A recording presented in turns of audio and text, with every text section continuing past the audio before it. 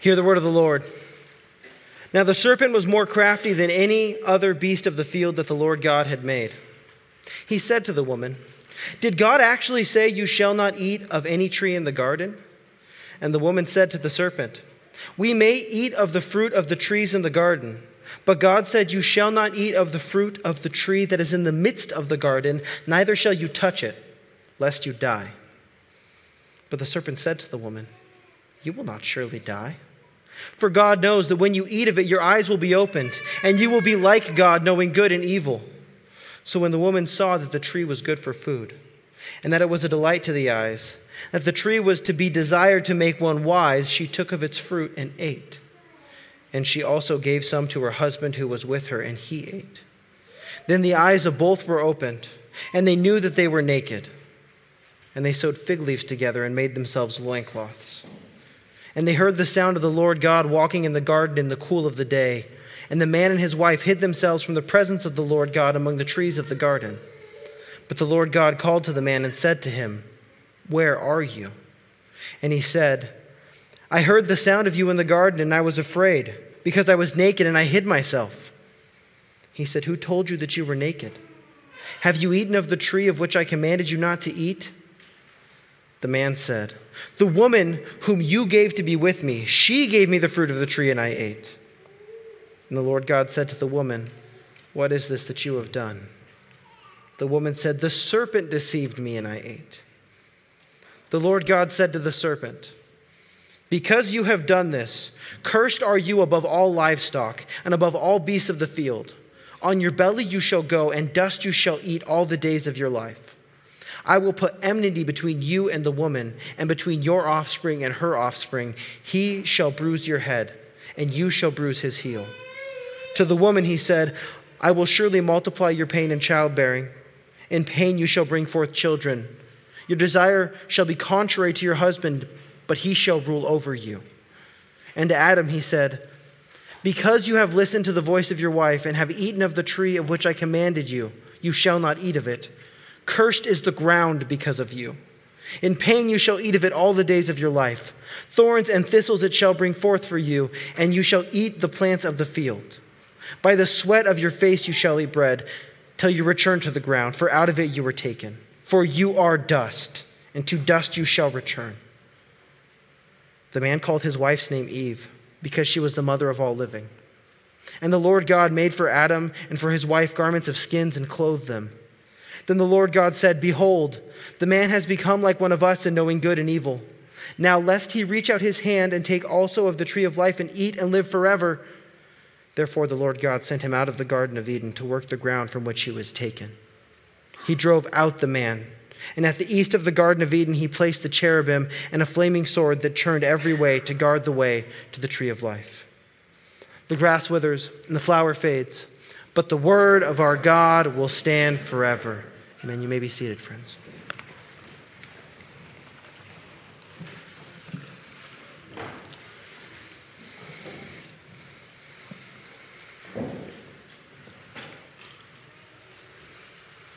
Would you please pray with me?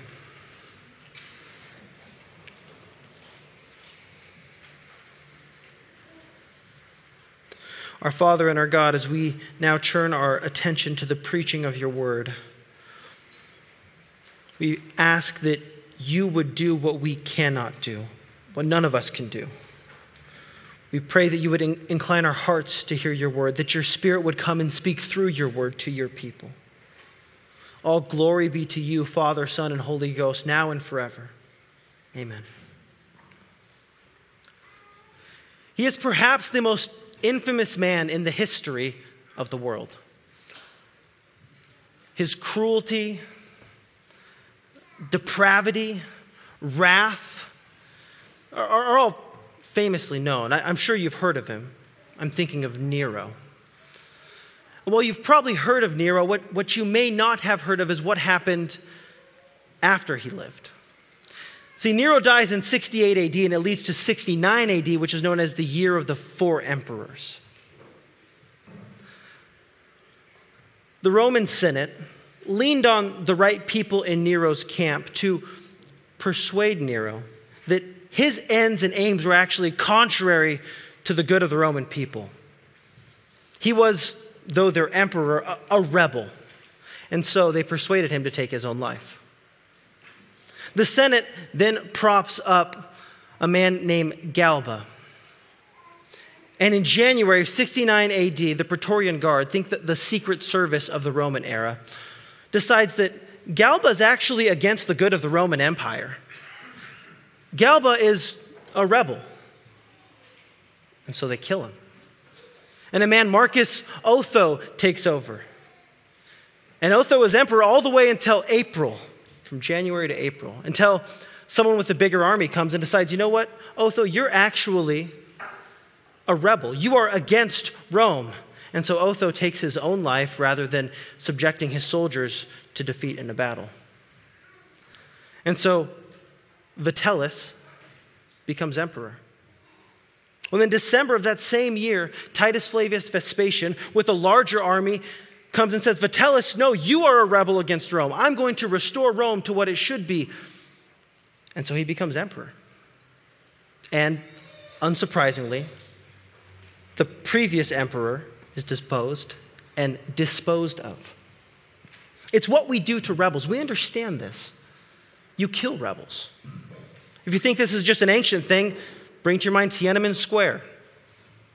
What did the Nazis do to people who spoke out against them? What could happen to someone today for speaking against Putin in Russia? Unless you think this is not an issue of our own, I would remind you that treason is one of the very, very few crimes that is punishable by death in the United States. It's what we do to rebels. We kill them. And so today's passage flies in the face of what we normally encounter. Because what we'll see today is that man's rebellion is met by God's faithfulness. Man's rebellion is met by God's faithfulness. And we see this in two movements. First, verses 1 through 13, man's rebellion. And then in verses 14 through 24, God's faithfulness. So please join me in looking at the first part of our text here as we examine man's rebellion. Now the serpent was more crafty than any other beast of the field that the Lord God had made. He said to the woman, "Did God actually say, 'You shall not eat of any tree in the garden'?" And the woman said to the serpent, "We may eat of the fruit of the trees in the garden. But God said, 'You shall not eat of the fruit of the tree that is in the midst of the garden. Neither shall you touch it lest you die.' But the serpent said to the woman, 'You will not surely die. For God knows that when you eat of it, your eyes will be open, and you will be like God, knowing good and evil.'" We have here in this passage a new character who enters the scene. We know the woman. We've read of God. We know of Adam. But here we meet the serpent. And there is, unsurprisingly, some debate as to who the serpent is. Almost everyone agrees that it is in some way Satan or representative of Satan. Some would suggest this is an envoy of Satan, someone speaking on behalf of Satan. Others say that this is Satan inhabiting a serpent. Think how Legion inhabited the pigs in the field. Or perhaps this is Satan who changed his form and actually became a serpent. His body actually becoming the body of a serpent. I think either of the last two, this is Satan in a serpent, Satan became a serpent. Either way, I think either of those are a perfectly fine reading of this. I would say it is important that it is Satan when we see the curses that are laid out upon the serpent for us to understand that these are curses that are actually on Satan himself as well. So we have Satan, the great deceiver, engaging in a conversation with Eve. And it is a collection of half-truths, a discourse of half-truths. It's almost farcical, but the problem is there's no comedy to be detected here. The serpent begins with a disingenuous question. Did God say you couldn't eat anything here? And he, of course, knows the answer. And the woman replies with a response of half-truth. No, we can eat anything except for that tree. We can't even touch it, because if we do, we'll die. Almost as if the fruit itself was poisoned. That she thought that by touching the fruit, the poison would seep in through her pores and would physically kill her body. So Satan sees an end. He says, no. You won't surely die. That tree's not poisoned. That's not why God told you not to eat of it. He told you not to eat of it because he knows that if you eat of it, you'll be like him. You'll know good and evil. And again, a half-truth. They will know good and evil, but not like God knows good and evil. God knows good and evil because God knows all things possible, all things actual. Eve will know evil because she will have experienced it. She will have committed it. The problem with half-truths is they are the most compelling whole lies. Half-truths are the most compelling whole lies, and so Eve is deceived. So when the woman saw that the tree was good for food, that is, it was not poisonous, and that it was a delight to the eyes, and that the tree was to be desired to make one wise, she took of its fruit and ate. She also gave some to her husband who was with her, and he ate. Friends, this is exactly how our culture talks about sin. Exactly how our culture talks about sin. How could you possibly commit to a single person for the rest of your life if you haven't been with multiple partners previous to that? I mean, you can't really know if you prefer that person, if they really make you happy, unless you experience something else, right? Purported wisdom. How could you be married to someone unless you've been physically intimate with them beforehand? You couldn't possibly marry them first. Well, you might as well live together for a while too, so you know that that's going to work out, right? Do that before.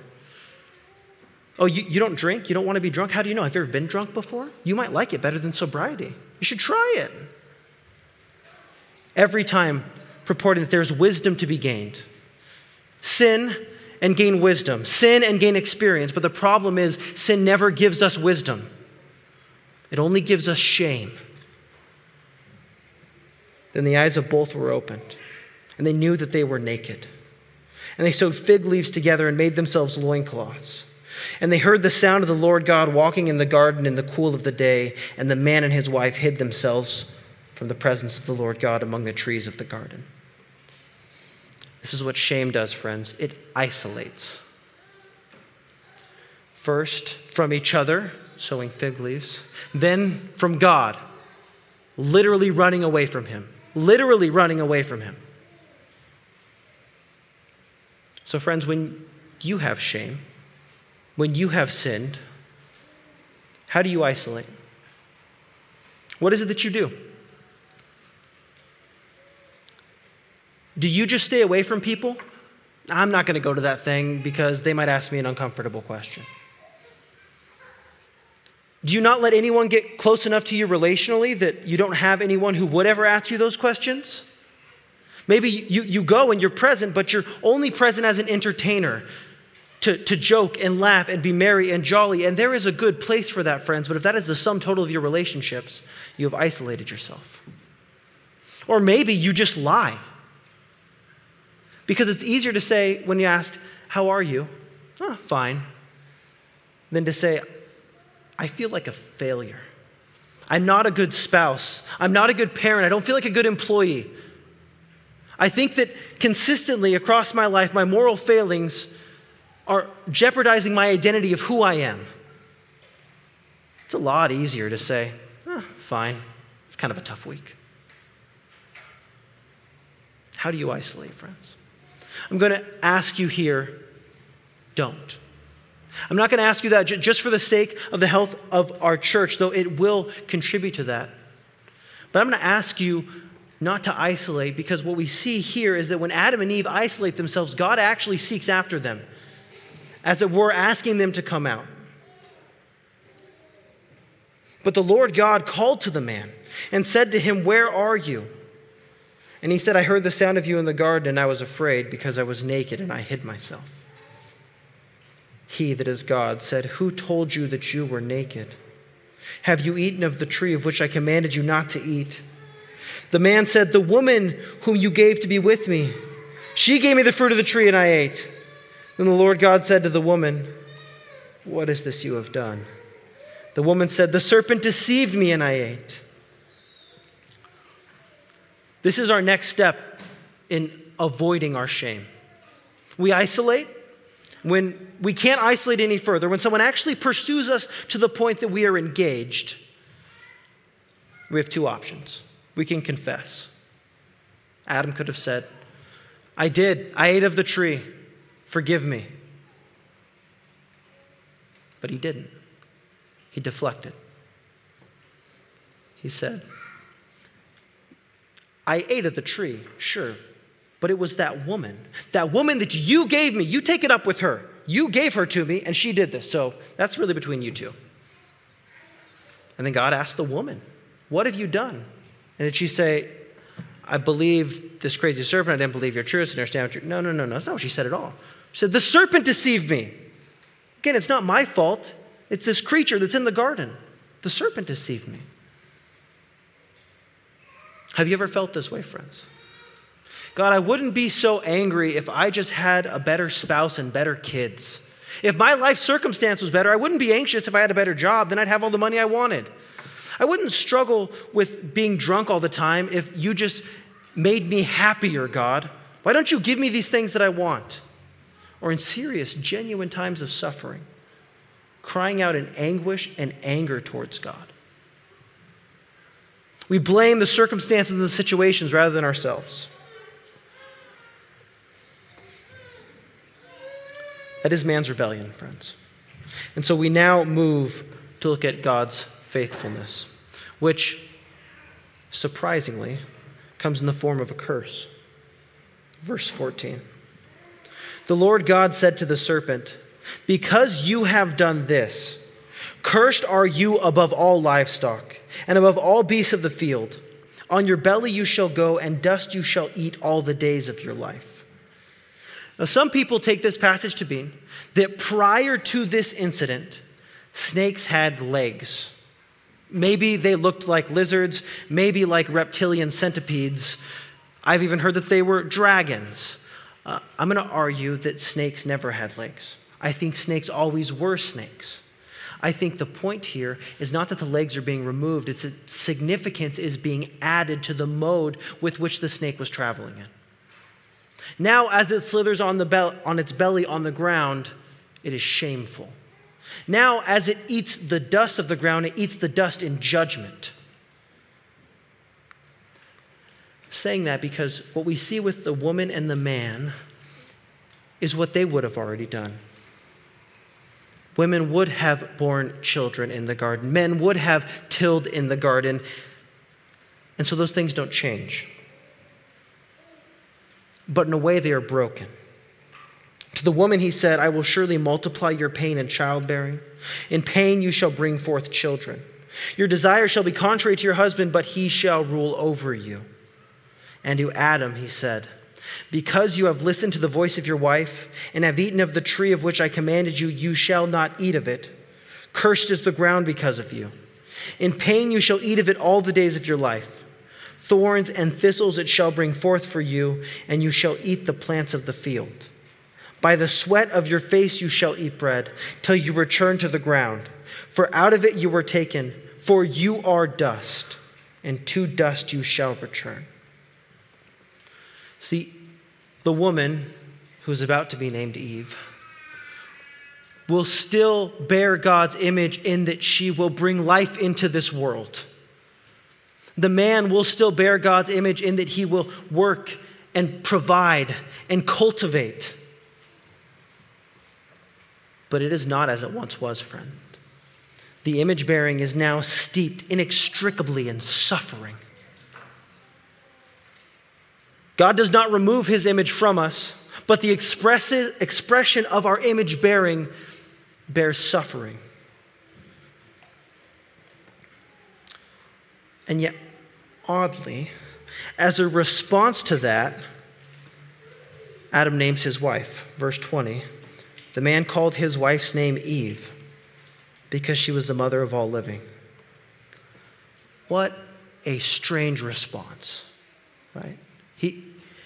God tells the woman, you are going to suffer when you bear children. And he tells the man, you're going to suffer all of your life working. It's going to be hard.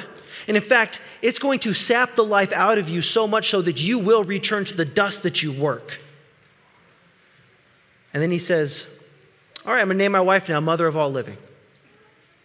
And it doesn't make any sense unless Adam believed God when he pronounced judgment on the serpent in the verse that we skipped over, verse 15. I will put enmity between you and the woman, and between your offspring and her offspring. He shall bruise your head, and you shall bruise his heel. The fancy theological word for this is the proto-evangelion. It's the first hint of the gospel to come. And as Charles Spurgeon notes, it was made to all of the human race as a curse upon our enemy. What a beautiful first declaration of the gospel made by God himself. The image here is that the snake would strike up at the heel of the man, and the heel of the man would be pierced, and yet as it comes down, crush the head of the serpent. So the man's foot would be bruised, damaged, pierced. The serpent's head would be bruised, crushed, but they are not the same type of bruised, friends. And Adam believes this. Adam believes God in this declaration, so he names his wife the mother of all living, because there's hope. Even in God's curse, there is hope. They retain their image-bearing nature. The enemy himself is cursed. And then here, verse 21, they have a foretaste. And the Lord God made for Adam and his wife garments of skins and clothed them. Some have called this the first sacrifice. I don't know if I'm comfortable saying that, but what I am comfortable saying it is almost certainly, or it is certainly the first shedding of blood. God with his own hands sheds blood to cover Adam and Eve because their covering was not sufficient. They sewed fig leaves, and the fig leaves weren't enough, so they ran away. And running away wasn't enough, they have to leave. And the clothing they have is insufficient, so God clothes them. But they have to go. The Lord God said, behold, the man has become like one of us in knowing good and evil. Now, lest he reach out his hand and take also of the tree of life and eat and live forever. Therefore, the Lord God sent him out of the Garden of Eden to work the ground from which he was taken. He drove out the man, and at the east of the Garden of Eden, he placed the cherubim and a flaming sword that turned every way to guard the way to the tree of life. Man must leave. The fruit of the tree of eternal life must be withheld from the man. God promised that they would die if they ate of the tree of the knowledge of good and evil, and they ate of it. So now they must die. They cannot have this fruit, but also they must die because they must be resurrected, because sin has now entered their bones. It is within them. So their bodies must pass away so they can be glorified. It is amazing, this tree that is mentioned here. It paints this picture, the story of Genesis 3, of a story of two trees, really. And it's a story that we see replicating itself all throughout Scripture. There's the way of the righteous and the way of the unrighteous, the way of the righteous and the way of the unrighteous. And apparently, from everything we can see in the text, Adam and Eve had full access to this tree of eternal life for as long as they were in the garden. Yet they never ate of it. They instead chose to eat of the tree of the knowledge of good and evil, to rebel against God. And so now Adam has been replaced. As he's kicked out, there's now a cherubim guarding the entrance.